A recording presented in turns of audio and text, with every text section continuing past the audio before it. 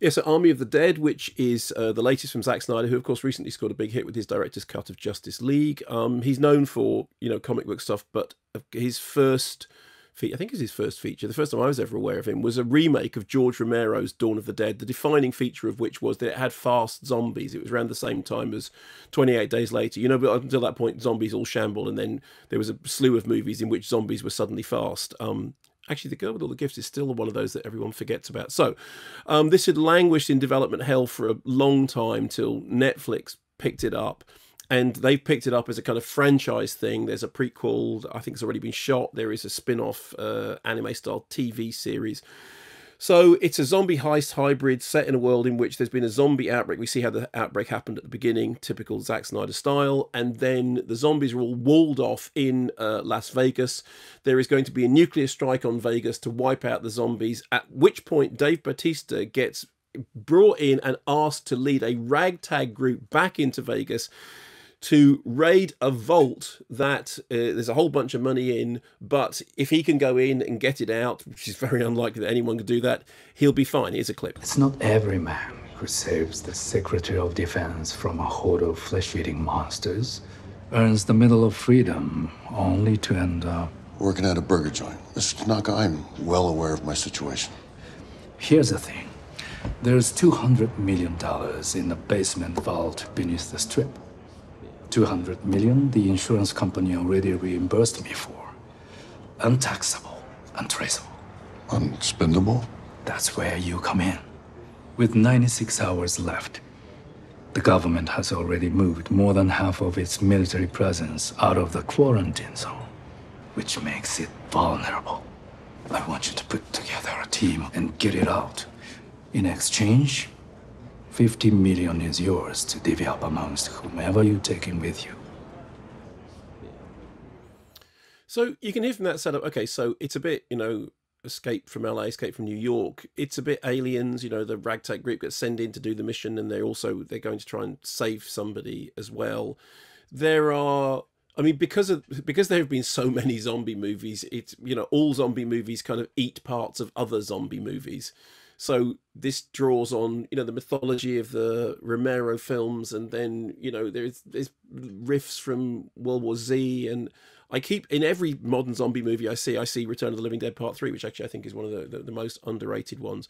The odd thing about it is it's got this kind of, slightly comedic edge to it, that it's a kind of, it's a sort of rompy thing with this funny use of music, but I'm not a Snyder fan, I have to say. I do think that Snyder's movies, for me, just all end up looking like a bunch of stuff happening on the surface and not much else. It's 2.5 hours long. There's an awful lot of splatter and gore. Not much kind of, grist to the mill. Not much meat to it. And every single possible kind of recycled cliche, sort of recycled with kind of tongue-in-cheek, but that doesn't make the recycling any less, kind of uninteresting. So it's fine. It's okay. I know that, some people have said, oh, it's great. It's Zack Snyder having fun. I didn't have any fun watching it. I don't think it's terrible. He's obviously, on a technical level, he's got something, he knows how to do those shots that Zack Snyder movies do. He does that.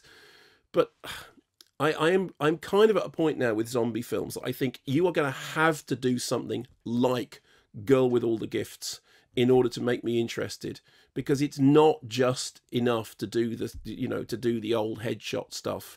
It just feels terribly ordinary and terribly, like I said, zombie movies by their nature are movies that cannibalize their predecessors, and it's whether you do something interesting with that. There are whole sections of this in which you just go, yeah, that's Aliens, and now, oh, yeah, that's still Aliens.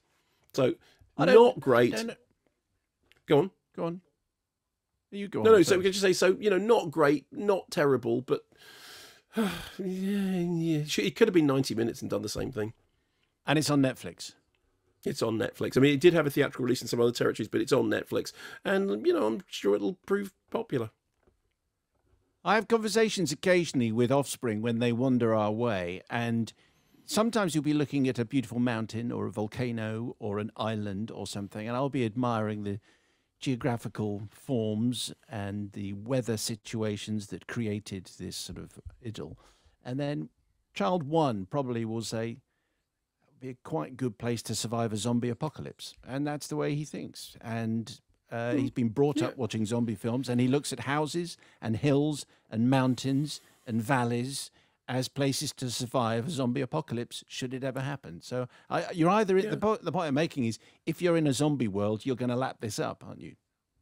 Well, yes and no. I'm a horror film fan who was brought up on the Romero films. I mean, I remember going to the Classic in Hendon to see Dawn of the Dead, the Romero original. And I remember seeing Night of the Living Dead and All Night. I mean, believe me, I've seen enough zombie movies and loved many of them. And this is why I keep saying, girl with all the gifts, girl with all the gifts, girl with all the gifts.